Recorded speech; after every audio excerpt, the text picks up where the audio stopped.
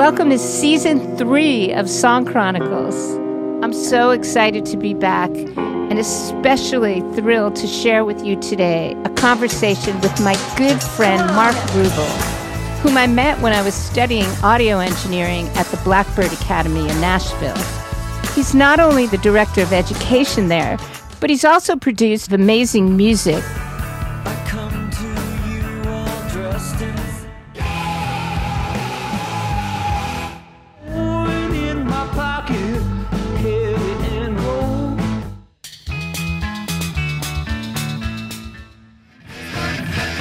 Mark loves to perform with his bandmates of decades, Captain Rat and the Blind Rivets, where he plays bass and tells me the outrageous stage costumes feel normal to him and his teacher clothes feel like the costume.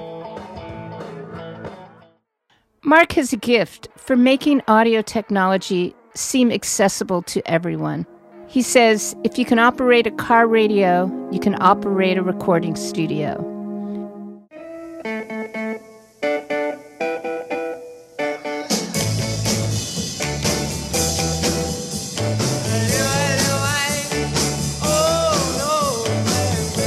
I got together with Mark to hear his perspective on what teaching and performing have in common and how he sees production and mixing as a unified field of sonic storytelling.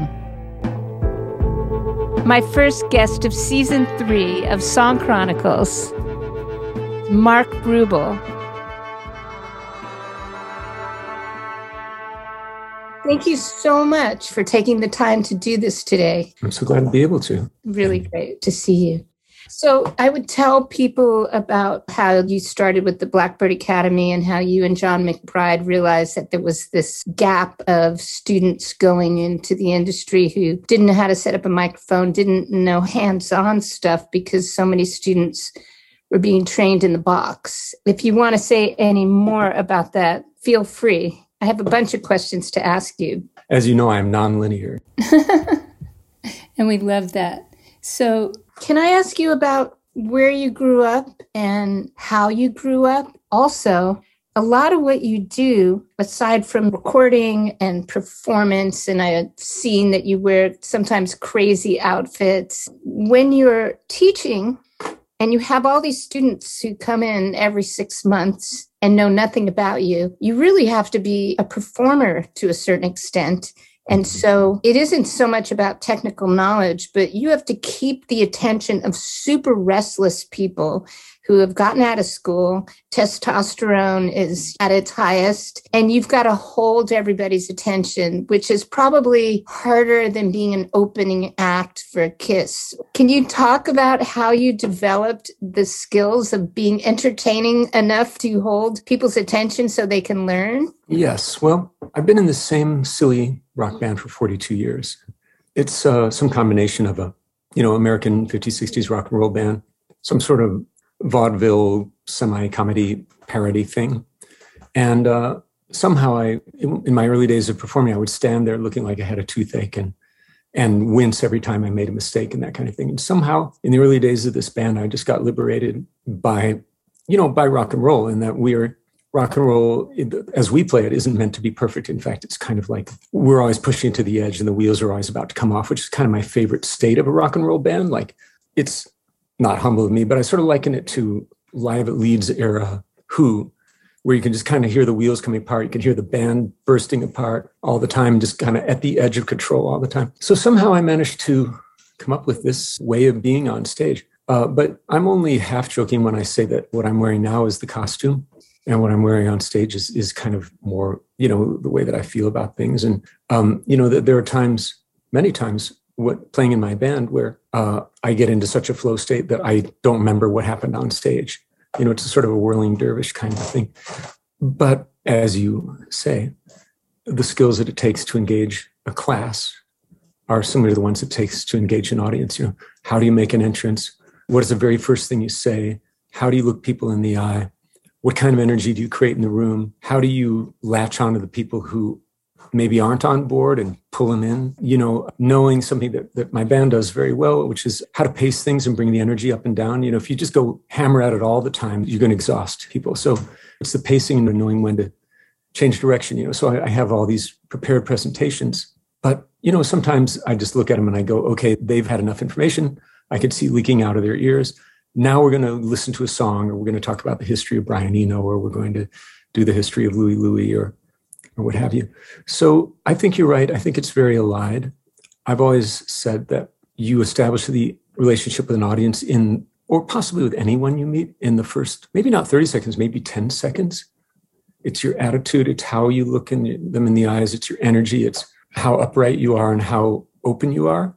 And if you get it wrong, it can be very difficult to fix.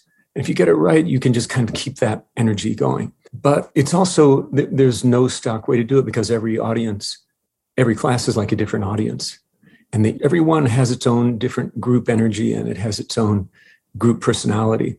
And I have to be able to figure that out really quickly. Like, is this going to be where there's one person who's going to try and dominate the conversation, a bunch of people who are going to sit there and hope, no, they never get called on?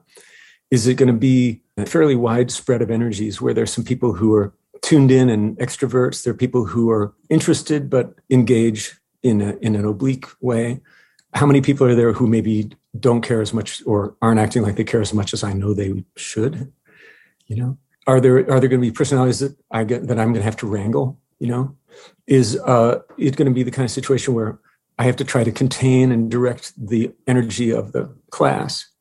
Or is it going to be sort of class where I have to be the energy and I have to get them all marshaled and I have to sort of pump them up and fan the flames and all that sort of thing? So I think all of those skills of being a performer lead into that kind of deep attachment and engagement that I try to have with my students. There's obviously a bonding that takes place after 6 months of getting to know people, and then they move on. And I know that you really stay in touch with people as much as you can, and that's wonderful. And how do you detach from each class? I mean, my life was changed from being in your class, and I certainly never knew when I was sitting in that day that I would enroll. I'm so grateful to you for letting me enroll. I know how people feel about you after that experience, and you feel connected with all these people who, some of which have gone on to be incredibly successful. Your family of choice must be a very large family. It is. It's vast. I'm still in touch with people that I taught 30 years ago or 35 years ago. It's been 37 years of teaching at this point. And I'm still in touch with people I've taught all through the decades. Some of them are, grandparents now. I managed to teach the grandson of a former student. That's how long I've been teaching, which is actually Alison Krauss's son, Sam, who went through our program. When Alison Krauss, who was in the town that I came from, Champaign, Illinois, when she first got signed when she was 16, her mother took my class so that she could have some idea of how things were in a recording studio. And then later, when I moved to Nashville, I managed to have her grandson. And so, although that makes one feel incredibly old, what could be more rewarding? I don't have kids, but I have all these relationships with people, and I get to live vicariously through them and see all the wonderful things that they get to do and hopefully be of some help to them. I still hear from people that are either they just need to figure out what microphone to buy to mic a piano, or they're at a turning point in their career or life at any stage and they need advice. And it's a great privilege and joy to get to be in that position. It does take a lot of energy to teach, and it takes a lot of energy to stay in touch with people and just, field all of that. But again, it's like performing. If you do it right, you get more energy from doing it than you put into it, right? I'm more energized at the end of a show than I was when I went in, even though I put out a ton of energy. And it's the same way with the class if it goes well. Some of them you have to drag along by the scruff of their necks. Some of them maybe, we have a very small number really at Blackbird Academy who kind of maybe just don't really care or don't want to be there. Luckily, we're able to get people who, by the time they've gone through the admission process, we've already figured out that they're there for a reason. They've already figured it out. So it's not what it can be like in some universities where you're teaching to 4 interested people and 100 disinterested people. That could be very dispiriting. Although, I don't know. I mean, I used to teach classes of 150 people at the university that I taught 2 sections of 150 at the last university where I taught, Eastern Illinois University. It's teaching the history of rock and roll. I mean, what could be more fun and what could be more of a show? And I bring in bands.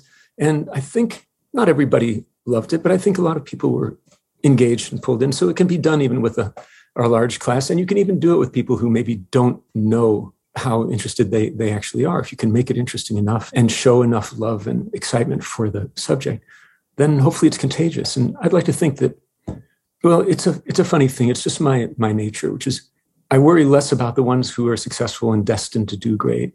And I end up putting more energy into the ones who are unsure or hampered in some way, or in some ways I worry more about them and I put more energy into them because I know that the ones who are all successful and talented are going to make it anyway. But I just figure even if they manage to get to the Blackbird Academy, it turns out that making records isn't the only thing in life for them as it is for all of us who teach them.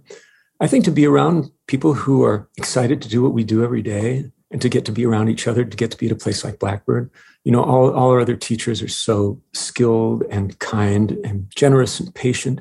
And everybody who works there is pushing together to make this happen. So I think even if they're not destined to do it, just to be around excellence and people who care can only be good for them, I hope. Absolutely. We should tell the story of how you came to study with us. Okay. The story of how I came is my eldest son, went to the Blackbird Academy, took your class, came back to LA and was helping me in my little back studio, which is about 8 by 12 feet. And he was doing a fantastic job of organizing it. And he really loved it. He loved to make it ergonomically comfortable and not have cables across the room. And he was setting up a patch bay for me. And I was asking questions about, the UA console app and the interface. And he just looked at me and he doesn't even remember saying it. He said, "Mom, you should go to Blackbird." And I was like, yeah, right. I'm going to take 6 months out of my adult busy life and go and take a course in engineering. He goes, "I'm telling you, you should go do that. And I promise you, you will love and enjoy everything in this room and music way more for the rest of your life." And then he forgot he said it. And then it was a summer of 2019. And his younger brother wanted to travel, I think had broken up with a girlfriend and said, "I just want to travel. I don't want to be home." And I took him to Japan where I'd never been. And then we came to Nashville because my older son recommended that his younger brother do a week of engineering camp at Blackbird. And so I got an Airbnb and me and my younger son stayed in Nashville. And I thought, okay, I'm here. Got some songwriting. I'll sit in Mark Rubel's class because my son told me I really should. And I wrote you and you said, yeah, come on in. And before I knew it, I wanted to cancel every songwriting thing that I had booked the whole time there and just stay in your class. And the more days I was in there, I think I was very fortunate in my timing. I think I'd missed 4 days or something. And I have to stay here. I have to take this class. And fortunately, there was a space that you allowed me to.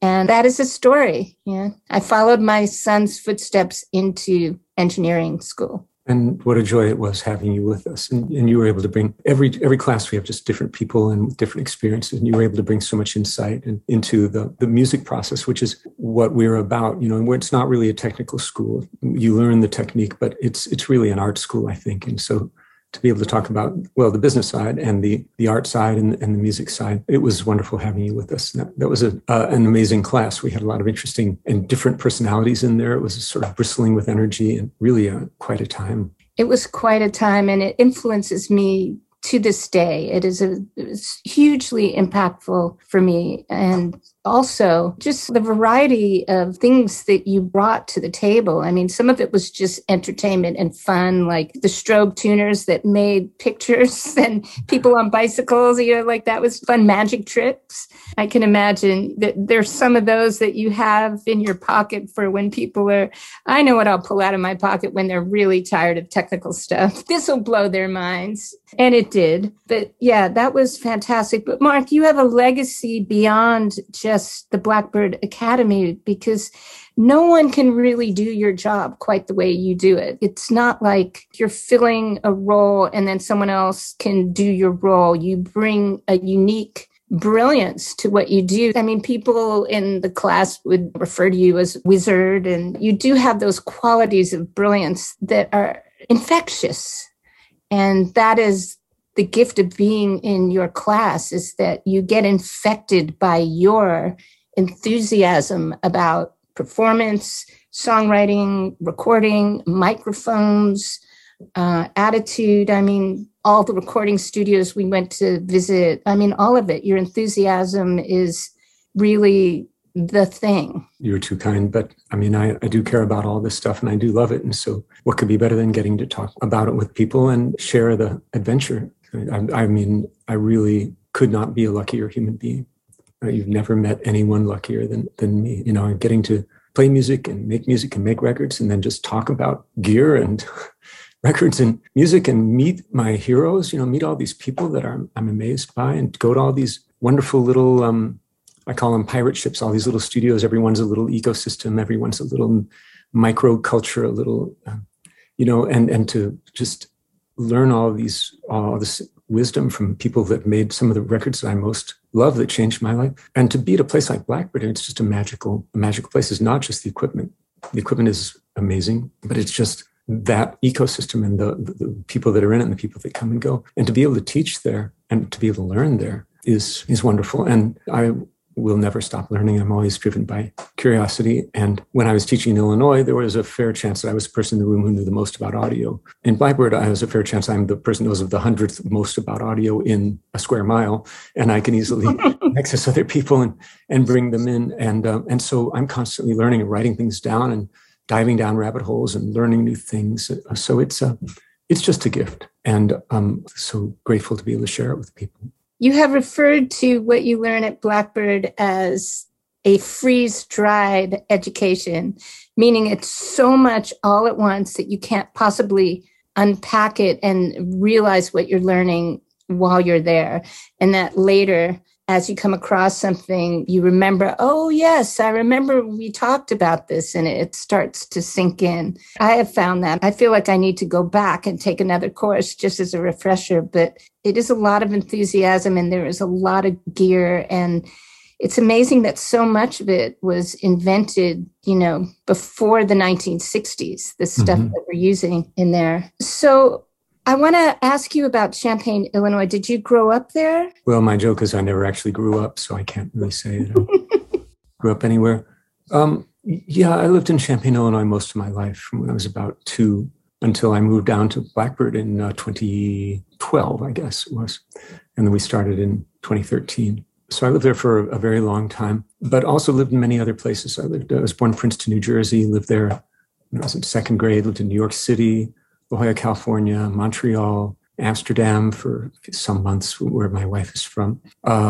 Lived in Denmark, lived in France for over a year as a kid, living as a little French kid with a beret and a knee socks and, you know, a little cravat tie and a attaché case, going to a French private school where no one spoke English. So when I was 8, I became a little French guy, like little Petit Nicolas, you know, riding the subway, and lived in Boulder, Colorado. You know, so been kind of all over the place, but mostly had the great joy and privilege of living in Champaign, Illinois, which is, as I tell everybody, a magical place. It's a university town that's small enough where you can stand out and know everyone, but not so big that you are just a cog. And having university, there's an amazing amount of culture. There's always been an incredible music scene. And to this day, the level of musicality and the level of musicianship is staggering. I think people who live there don't realize what an incredible resource they have. Just a fantastic place. I played a show this a few days ago. It was the 100th anniversary of my high school, which was University High School. It started in 1922. You know, Nobel Prize winners, Pulitzer Prize winners. Our graduating class, I think, was 29 people. Mm-hmm. Very small, mostly, you know, in the 70s, just weirdos and whiz kids and hippie mad scientists and quasi-revolutionaries. And so it was really a fascinating place to be from. And to this day, I mean, if it weren't for Blackbird, I would be happily there as a part of, again, an ecosystem in a small town that has, well, medium-sized town that actually has a real self-supporting community and supportive community, as opposed to a music scene where there are great studios, there are record companies, there are record stores, there are venues, there are great teachers, there are great music programs. There are opportunities to play because it's surrounded by medium-sized college towns and then big towns. And so it has all the ingredients it needs for a complete garden, like a terrarium. You get a terrarium where you have everything in a snowball. Yeah. And it's kind of like that. It was a wonderful place to be. But then I got magically plucked out of my little haven where I was all holed up like a hermit crab in this brick building full of recording gear and rocketed to Nashville. And you have a studio there that has a whole bunch of recording gear. Sure do. Yeah, I bought Steve Earle and Ray Kennedy's old studio, which I used to take my students to, and we would visit Nashville from Illinois. And it's a lovely place. We're on 3 acres. We've got deer and skunks and foxes and owls, and has a separate studio building. And I have all my gear, which is a ton of gear. I've got this DeMedio console. It was built by Frank DeMedio, who built the Sunset Sound consoles and Princess console and so forth. They're very rare. It's a custom-built API board that was made for Studio C at Fantasy Studio. So it was made for basically to make Creedence records. And I've got a giant ton of equipment in there, of course. My joke is that the reason I hang out with John McBride, who has an incredibly huge amount of equipment, is just to make myself look like I don't have a lot of equipment. So it's like standing next to somebody that's fatter than you in a photograph. So you just go, I don't have a lot of gear. This guy has a lot of gear. So yeah, at the moment, my studio isn't functional. I've been writing a book for the last 3 or 4 years. And so I'm getting close to the end of that and deciding what I'm going to do with all that stuff. But I've got some very cool, rare, and a lot of weird stuff and interesting old instruments and all that. But I also have access to Blackbird, where we have everything in the world. And I get to record there with the students once in a while. And it's been amazing. I've gotten to record Jim Lauderdale, who's just a sweetheart and a delight and a brilliant talent and so kind to our students. And I've been working with Jeff Coffin, who's a great jazz sax player, plays with the Dave Matthews Band, and working with Colin Linden, who's a great producer who played with the band, and Bob Dylan and Lucinda Williams and all these people. So I've been lucky to get to make some cool records down here, in addition to teaching and all that. Yeah, I would love to come to your studio and record with you sometime. That would be a blast. That would be a blessing. Can we talk about your book? You're writing a book and have been for the last 4 years on the history of recording studios? Correct. So it's called The Great American Recording Studios. It's a follow-up to a book by Howard Massey called The Great British Recording Studios. The subtitle in both is being of the 60s and 70s. But even so, I mean, the 1960s and 70s in America was very much a boom time for recording studios.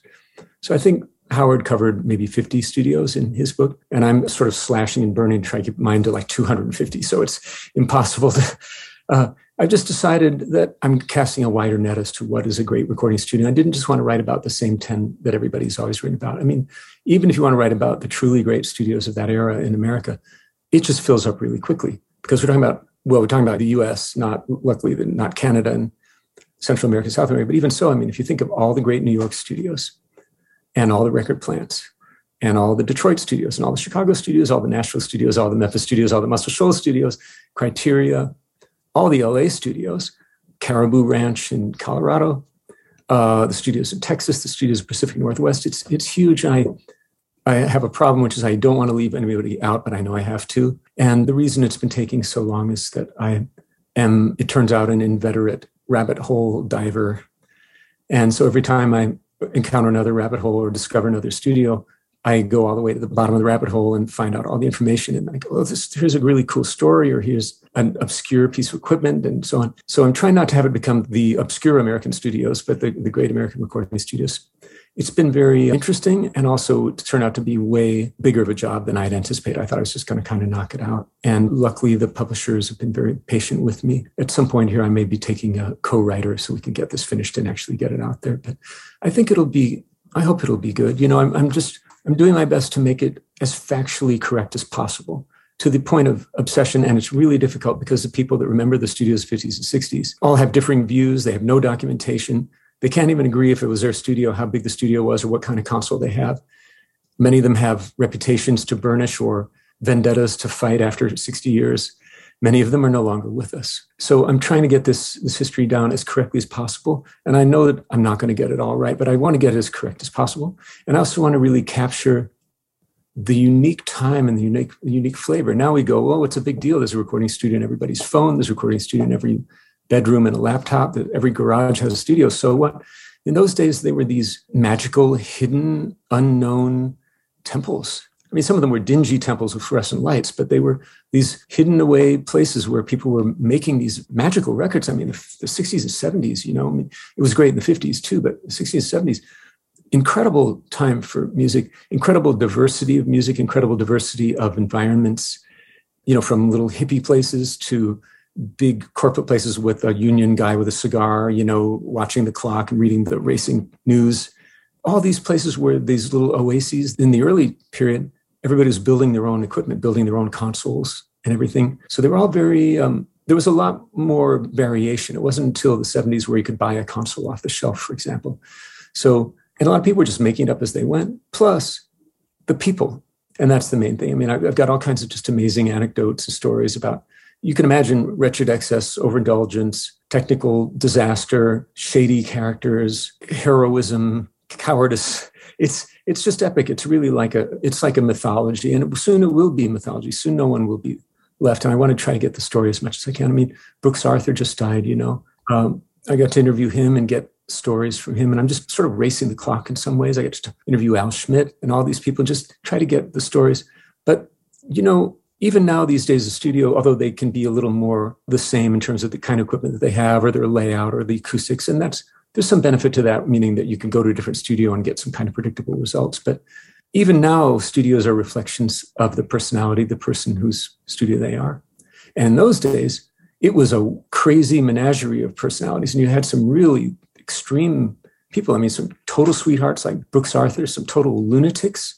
And some of these places were just, they might as well have been pirate ships. Many of them were, actually just extensions of the organized crime and everything in between, or they were extensions of a giant broadcasting company, or they were extensions of somebody that had inherited some money from their aunt, or that just put something together out of sheer spite and bile. It's just, there's so many epic stories. And so I hope to be able to tell that in a compelling and also true way. It's almost impossible to get it all true, but I'm going to do my best. I can't wait. Do you want people to write in and help run around and be your assistant? So far, I just had to do all the research myself because I know the thing where I'm going to find the nuggets that other people aren't going to recognize. Yeah. And you know what else? I'm just being a sort of control freak about it. I want it to be so great. I'm going to get a co-writer to help me finish this. What I would love would be if people have factual or entertaining stories of recording in the 60s and 70s, or people who were there that wanted to talk with me. I would love any of that information. And I'm also very much looking for photographs. As much care as I'm trying to put into telling the story correctly, I recognize that mainly people are going to look at the photos and go, oh, look at this cool photo of this musician in this studio. And I don't want to publish the same 100 photographs that everyone has seen. Just the same picture of Roy Halley and Simon & Garfunkel, the same picture of Bob Dylan standing in Columbia. And I've had pretty good success because people going through their attics and Tupperware containers and stuff. But I just want to find new stuff that sheds a light on the amazing era that was. And also imagine how much things changed from 1960 to 1980. 1960, a lot of people were recording live to mono. By the time you got to 1980, people had multiple 24 tracks synced up, where digital recording was on the horizon. It was an incredible technological revolution that, of course, then led to, went hand in hand with musical revolution and business revolution, where people, had the whole world went from corporate to independent, and we had independent producers and engineers and independent musicians. It's just it's an amazing time. It would be much easier to write this book if I could have written a 24-volume encyclopedia. It's boiling it down to 100,000 words. That's really the part of the difficulty. Yeah, that's just an incredible undertaking, and I'm so happy that you're doing it and have been working so dedicatedly. I don't know how you do this. How do you do curriculum, look at test scores, teach a class 5 days a week, write a book, go on tour and play shows, and record in your studio? Stay married. And stay married and feed your cat. Yeah. I don't know. I've always been driven.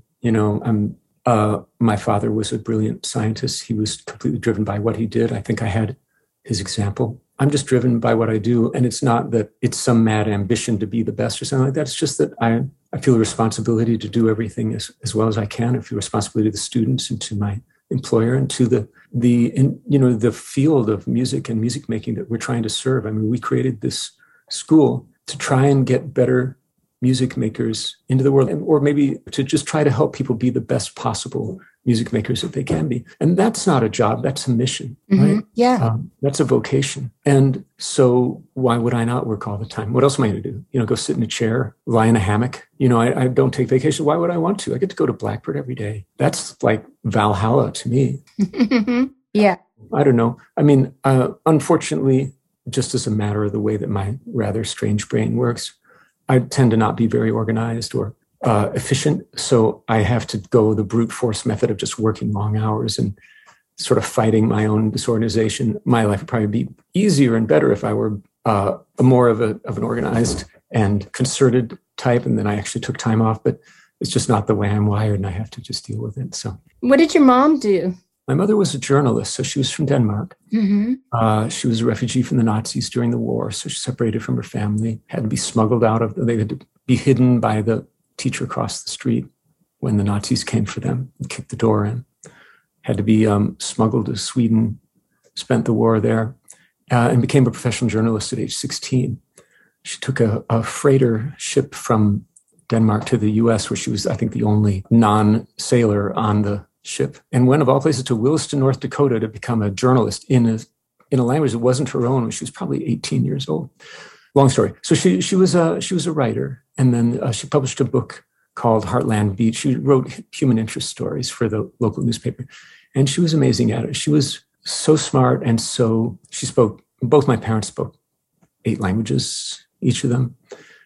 She was so smart and so brilliant and well-read, and, read Proust in French and all this. She was a great connector of humans, of people. By all rights, she should have been the ambassador to somewhere, or she should have been running a corporation. She was just an amazing person. Everybody who knew her loved her. But, she had her circle of people in Champaign, Illinois. And at a university like that, through the 50s and 60s, 70s, you had the remnants of the Manhattan Project, the people that made the atom bomb. You had all of these people from the sort of heyday of physics. We had, these sort of legends of science who would come through. And other people, Robert Moog would go through the house, and John Cage. And so to be a part of that intellectual circle was wonderful for her. So that's what she did. And then my dad, as I said, was a mathematician, but he was really a Renaissance man. He studied everything. He published in philosophy, he published in biology, but mainly published like 1,300 pages of mathematics proofs, which is sort of the equivalent of 3 encyclopedias or something like that. He created fields of mathematics. He spent all his time working on things that he and about 50 other people on the planet would even know what he was talking about. That's why I don't feel very smart, because I got to be around people like him all the time. But my saying was, if you take science, but high-level science, where it's not just equations, it's philosophical leaps of problem solving and finding creative ways to get from one place to another. So that kind of science. And you combine it with what my mother did, which was portraiture in words, and you put them together, you get a record producer engineer, right? Who's making a kind of a technical portrait of someone's essence. And you're trying to portray their personality and who they are through sound. So it's a nice combination of those two things. Did you have siblings? Do you have siblings? I do. Yeah. I have a wonderful sister, Natasha. She's an artist and painter, and she writes children's books and is the mother of twins who I adore, who are now 19 years old, to my amazement. And her husband is also an artist and a painter and a watercolorist and a web artist, Dick Detzner. He's one of the most amazing people I've ever known. And I found out when I was in my 50s that I have a half-brother. So that was an interesting surprise when, different people might respond differently to learning that you have a sibling like that. To me, it was a beautiful, it was like discovering a room in your house that you never knew had existed, which happens to me in my dreams a lot. Like all of a sudden, it's like there's another dimension of our family that I didn't know. And so my half-brother, Craig, who is older than me, and he's a TV producer. And he and I are alike in many things. We both love rock and roll. We both love classical music. We both love old cars. It's been a very interesting nature versus nurture kind of separated it, and I wish that we had been more in touch through the years, but I do talk with him once in a while, and I'm very proud of him. He's a very successful television producer and thinker, and he's an interesting guy. I mean, he's in his, I guess, late 60s now, and he's taken up playing the piano, and he's practicing Chopin every day. It's good for you. So yeah. That's beautiful. So how did the Akira Kurosawa mixing exercise go? I haven't done it yet. I'm still threatening it. And what I'm looking for is the right scene of Kurosawa to do this. So to explain, when I guess you could call it capstone, where I tie everything together at the end of the 6 months, talking about what I call my unified theory of production and mixing. So for a lot of people, they go, okay, well, now we've taught recording, we've taught mics, we've taught acoustic, blah, blah. And here's mixing. Okay, you have to put this EQ on and set it like this. You have to turn this knob this way and put these 5 plugins on. That's mixing. And I do have other people come in and teach in that sort of prescriptive way, like, here's how to mix. But the way that I teach production and mixing, which when I say unified field, I think are the same thing. Okay, I think that you're actually producing and mixing from the moment you first hear the song and conceive it in your mind. You know, you hear the song and it speaks to you and it tells you how it wants to be in the world. And in my admittedly strange brain, I hear the song finished. I hear the production finished. And then I go about trying to realize it, trying to make it real. So as far as I'm concerned, you're building the mix the second you put a microphone on an instrument or you choose a key or a tempo. All those things really, and all the things that we do in recording, and mic choice and EQ and delay and blah, blah, blah, and reverb and plugins and all that, those are just all in surface of the way that I see, in my mind, record making and music realization as, which is storytelling. I think that humans in general are just storytelling machines, that our perception is a story that we tell ourselves. Our consciousness is a story that we create, or that's, you know, some combination of creative for us and that we create. I think we're constantly telling each other. This is why, you know, podcasts and YouTube, right? You think about just people telling their stories or relating their stories to other people. And so I think of all this as sonic storytelling. And the way that I teach mixing, where I think they're expecting me to say, okay, here's the secret kid, put these 5 plugins on and all your mixes are going to be killer and they're going to slay and all this stuff. And I don't do that. I basically teach aesthetics, my version of aesthetics and my version of storytelling. I just break it down into all the different sonic parameters that you have. You know, what's there, what's not there, what's left, what's right, what's close, what's distant, what's big, what's little, what's where in the frequency range from bass to treble, what's moving, what's stationary, how many elements are there, all the things that you would do in a painting or a film, you know? And I can tell you about my head of the comet theory later. But so you have all these decisions to make. And my plan is, and maybe someday I'll do this, is to try to teach mixing by examining a single scene of a Kurosawa movie, probably one of the samurai movies. But Kurosawa being a filmmaker who's a master of all the elements. So, you know, just you have it like an army comes in with swords that move this way, and a character does this, and then it rains, and then there's some action, and then it pulls away, and there's somebody with a sword sticking out of it, whatever it is. My delusion is that I can teach mixing metaphorically through all of that. Because if you think about a mix, you have the space between your speakers. You have foreground, background, you have left, right, you have up and down. You have a certain number of characters who are highlighted, you have a certain number of characters in the background. So this could be the lead vocal or the duet vocal, and then everybody that's behind. Things can be, you have depth of field in the camera. You can have the lead singer in stark contrast, and everything else can be sort of blurry around them. You can have a small number of things in stark relief, like an AC/DC record. You can have groups of elements that go together and form pillars of sound in different places that create the background against which the protagonist, which would usually be the singer, moves. You know, what's stationary, what moves, what changes color, what doesn't.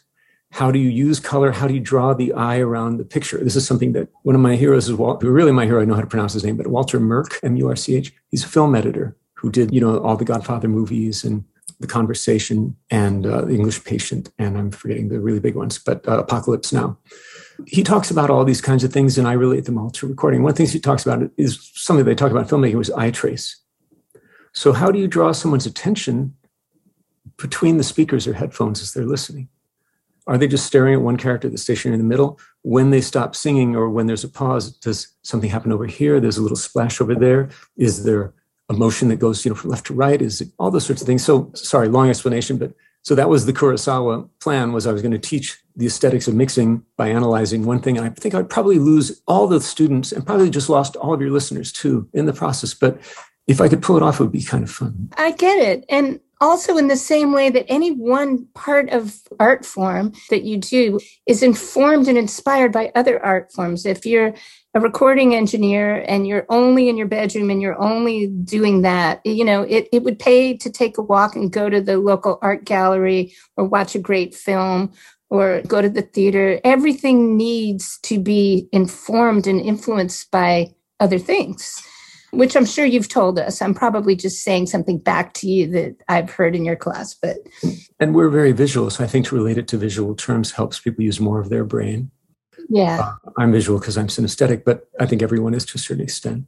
But I think so. And if you think about the art of music making is as old as humans, but the art of recording is about 140 years old. So it's helpful to follow things like the history of painting, which is 40,000 years old and probably goes back earlier than that. But from a handprint on a cave wall to an impressionist painting or anything else, there's so much to be learned, because I think that the same impulses and choices apply no matter what the art is, whether it's cooking or architecture or painting or literature or filmmaking or records, which I look at as movies for your ears. So you are somebody who, when you're looking at the two monitors, the two speakers, that's the stage for you. You're like, yes. Mm-hmm. Well, this is just all fascinating. And I know you've had a full day of teaching and you have a super busy life. I want to ask you, related to the moment in time that we are right now. One is COVID. I think I was the last class, or maybe this one right before the last one before COVID hit. Mm-hmm. And I want to ask you how that has affected things, being in a room and the recording environment, teaching environment. Well, it's been interesting. I mean, we were only out for 3 months during COVID, and 3 months later, we went back into the classroom with masks, and John McBride spent hundreds of thousands of dollars on medical hospital grade air cleaners and ultraviolet bug zappers virus zappers in the ventilation, all that. And, we were able to be in there for years without, as far as I know, a student ever catching COVID from another student, which is pretty good for a bunch of people in close proximity. I think probably pretty lucky. But I'm glad of that, because I like eating and living inside. So that was good for me. So, it was interesting because it brought us a different group of students, in some ways, maybe ones who were kind of more hardcore. And I think it changed some of the students in that we had fewer who were coming. Well, I think that it crystallized things for some people. For people who are risk averse, they might think, okay, this isn't the time to follow my dream. I better do something solid, which is probably not pursuing recording for a living. But I think we also got a certain number of people who thought, you know what, at this point, global pandemic, everything is less certain than I ever knew. So why shouldn't I pursue my dream? I think we got a certain number of inspired, motivated dreamers. And so it was an interesting group of people in that way. It turns out that even just not being able to see the bottom of their faces, them not being able to see the bottom of mine, it made it much harder to communicate. You didn't realize how much we communicate just through facial expressions. So I now I wiggle my eyebrows a lot more when I talk. And I don't have them here, but my wife made some signs that I could hold up that said kidding, sarcastic, smiley face, etc., just to try and convey some kind of emotion, because otherwise it's really hard. I say something I think is hilarious, and I just see these deer in the headlights kind of unmoving. But also there's always a certain amount of cohesion and esprit de corps that happens in our classes, partly because what we do is intensive. And so I think that the students bond together because they're going through something. We're not yelling at them, but it is kind of a boot camp in terms of just being hit with a fire hose of information. So we've had some very cohesive groups in that way. Of course, it was hard because we'd have bands in and we couldn't go into the room with them, all that sort of thing. So it was strange, as it was for everyone else, but there are many positive ways to look at it. I mean, first of all, when is there more need for someone to say something that expresses the human condition than in dire global times? This isn't the first time something like that has happened. I mean, think about the plague. We wouldn't have Shakespeare without the plague. We wouldn't have Isaac Newton without the plague. It is at times like that people, maybe not as, only, but that people step up and do great things. I hope that there's been a lot of great music being made. And then, there's certainly been more music being made. It's interesting that more people, have bought equipment and decide, okay, I'm going to do it. I'm going to do a podcast. I'm going to make the great American novel or the great American record. And so that can only be good. I think more music, I think, is not a bad thing. And hopefully more greatness in music, which is different, but to be wished for.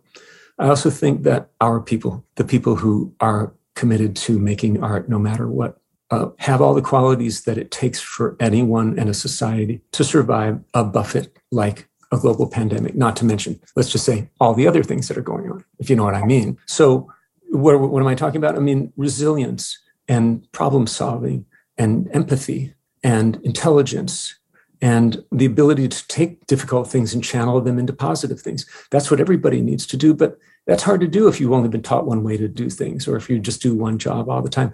We're so lucky in that we can take all the things that happen and rechannel them into something that helps us and then helps others by extension. So that's when the world needs artists. If everything's going along smoothly, which is never really particularly, but if everything's all grand and prosperous, well, then you can get some mindless entertainment, and that's all fine. And, entertainment has its place too, but this is also a time where people are called upon to make statements and to, understand how serious, important all this is, and to make things that last. On a more practical note, it's been interesting to see the ability to record remotely with software and audio movers and that kind of thing, where it's possible for people to record people who aren't necessarily in the same town or in the same building. And it's been interesting. I mean, all that technology existed before this, but it definitely got a shot in the arm through that. So that's been an interesting thing to see. I have a question about that, and I was going to ask you it before you just brought that up, which is so much of making music, especially in studios, is experiential. You're there in a room and everybody's playing off of each other. Mm-hmm. And I'm finding it difficult that I can send files to other people. They can send me files. I can put it all together. But now that it's at the time of mixing the record, I'm finding it hard to make this cohesive sense of all these different experiences in different rooms that happened and figure out like what's the holistic, where are all these performers on the same stage now? What would you say about that way of doing recording, of throwing files back and forth? Yeah. Well, it's another method. And of course, there's something to be said for records that were made with everybody playing in room and in real time, or, playing in different rooms in real time where they can see each other, or they're in the rooms or their amps are in different rooms. Because there are literally neurological things that happen where people synchronize brain waves, and you just have so many more cues when you can see somebody's foot tapping, you can see them breathe. And so you end up with a much more holistic result. It's interesting because what you're facing as somebody who's a performer, right? Somebody who's used to performing music or playing music, what you're facing is something that maybe your son's generations, right, came up with. Well, that's not a good example, but their generation, because they're great players and everything. But their generation has come up with constructing music from disparate elements, and then they either try to fit it together into something that's coherent, or they leave it incoherent on purpose, and that's part of the story and part of the message. So I would say, to a certain extent, you're kind of coming to that angle from the performer's angle. And then there are choices to be made. So are we going, and these choices had to have been made as long as we've had Les Paul and multi-track recording, where you can record things at different times, but does it feel like a coherent whole? And do we want it to? So there are some philosophical decisions to be made there, and then some technical ways to pull things together. And sometimes it even comes into things like the kind of groove or pocket that somebody is going to have when they play together. Maybe we have to get in there and micro time and push stuff a little later or earlier to try and make it sit differently. And we have to take into consideration things like the speed of sound delay. If you're 20 feet from somebody, you hear them 20 milliseconds later. And we may have to do any amount of editing, any amount of that sort of thing. And then in the mixing process itself, we can either like put everything in the same reverb or the same room to try and make it sound like it's in the same room. If everything's direct, we can actually project it into another room, into a room with a speaker, and remic the room so we have some kind of the mixing function of air. I love that. In it. Yeah. Or we embrace its untogetherness, and that becomes part of the story. Maybe there's some awkwardness to the song or some awkwardness to what we're singing about. And then that becomes an illustration of how we're feeling or how we felt when we made it. So a skilled mixer can do all those things. They can break things apart. They can meld them together and anywhere in between. And I know you're in good hands. Thank you. Thank you so much.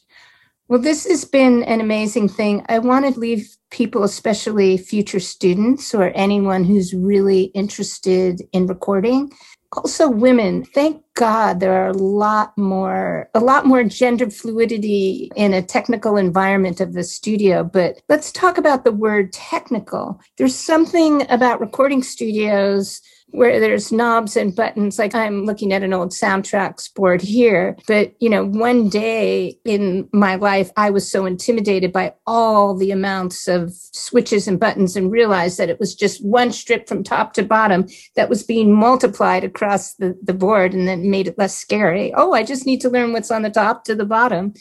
But also, how much of it, there's things like don't record too hot, don't blow up the amplifiers, plug things in the right order, don't let the musicians trip over the cables. That's it. I got your course, right? I graduate now. Mm-hmm. But how much of it is something that is, here's a quick thing I would say.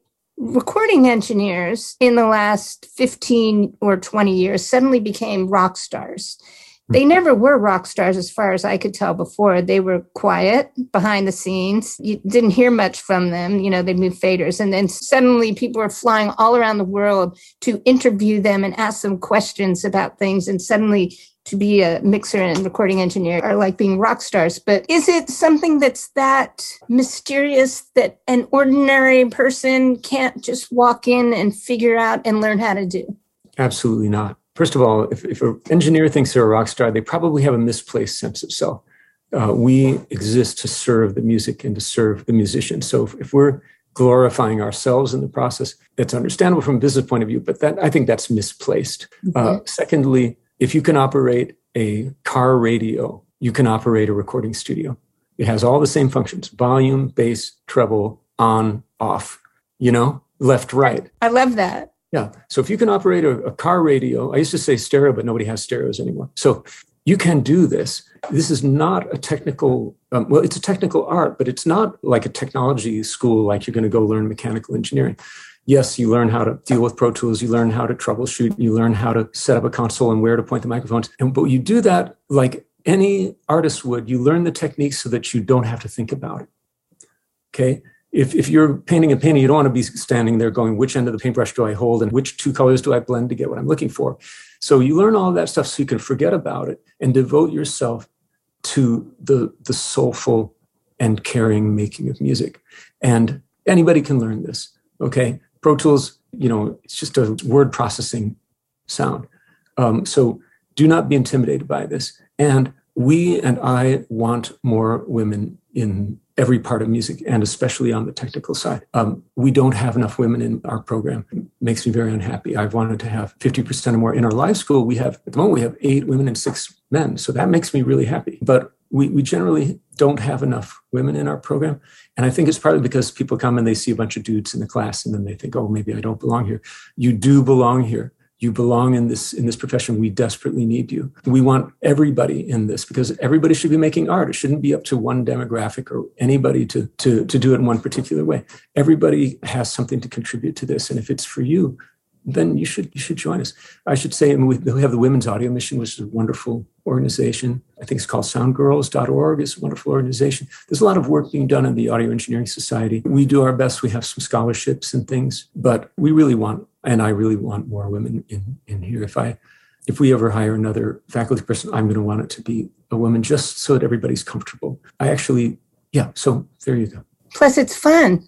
Yeah. It's amazing. And I would say not just men and women, non-binary and everything in between too. Let's have all of it making art. Let's all of it in the technical world. Please. Yeah. We don't accept people. We don't tolerate them. We celebrate them. I want everyone who feels it in their heart to come and study with us or anywhere to take part in this magnificent adventure and undertaking. One last practical question. So somebody who wants to be in the arts, did not grow up like you, did not grow up like me.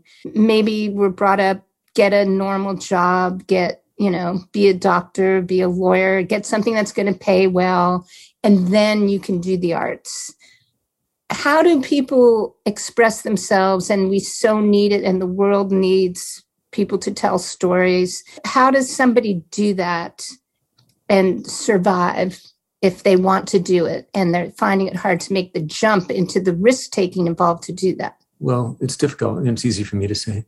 But it's difficult if you have responsibilities and you have a family and or you feel a responsibility to do that kind of work, whatever it is. You might be doctor, lawyer, it could be anything, right?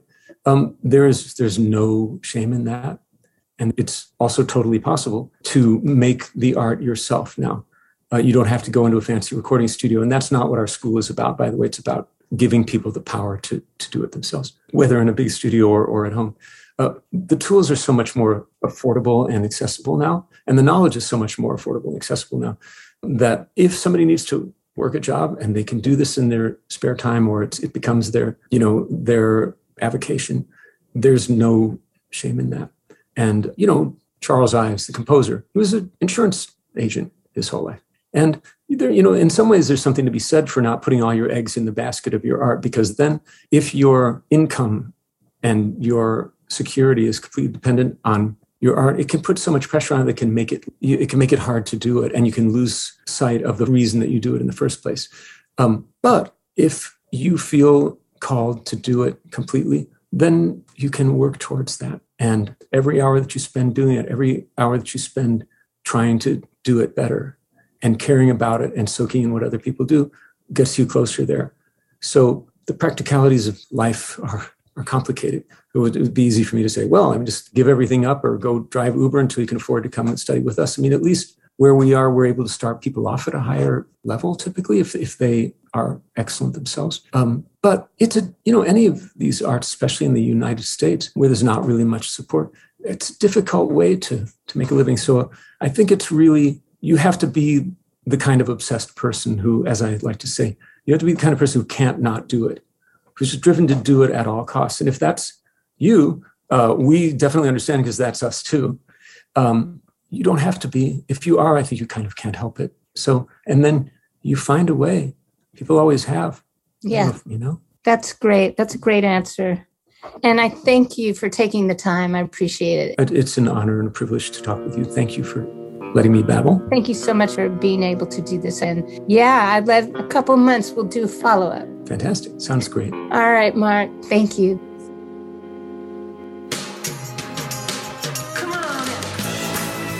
Our next episode will feature singer-songwriter Michelle Lewis, one of the founders of Songwriters of North America, otherwise known as SONA, which advocates for songwriters to receive the royalty rates they deserve. Michelle gets things done. She's deeply committed to the ongoing fight to make streaming royalty rates more fair to creators.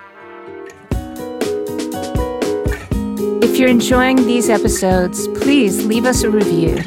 We love to hear from you. I'm your host and producer, Louise Goffin.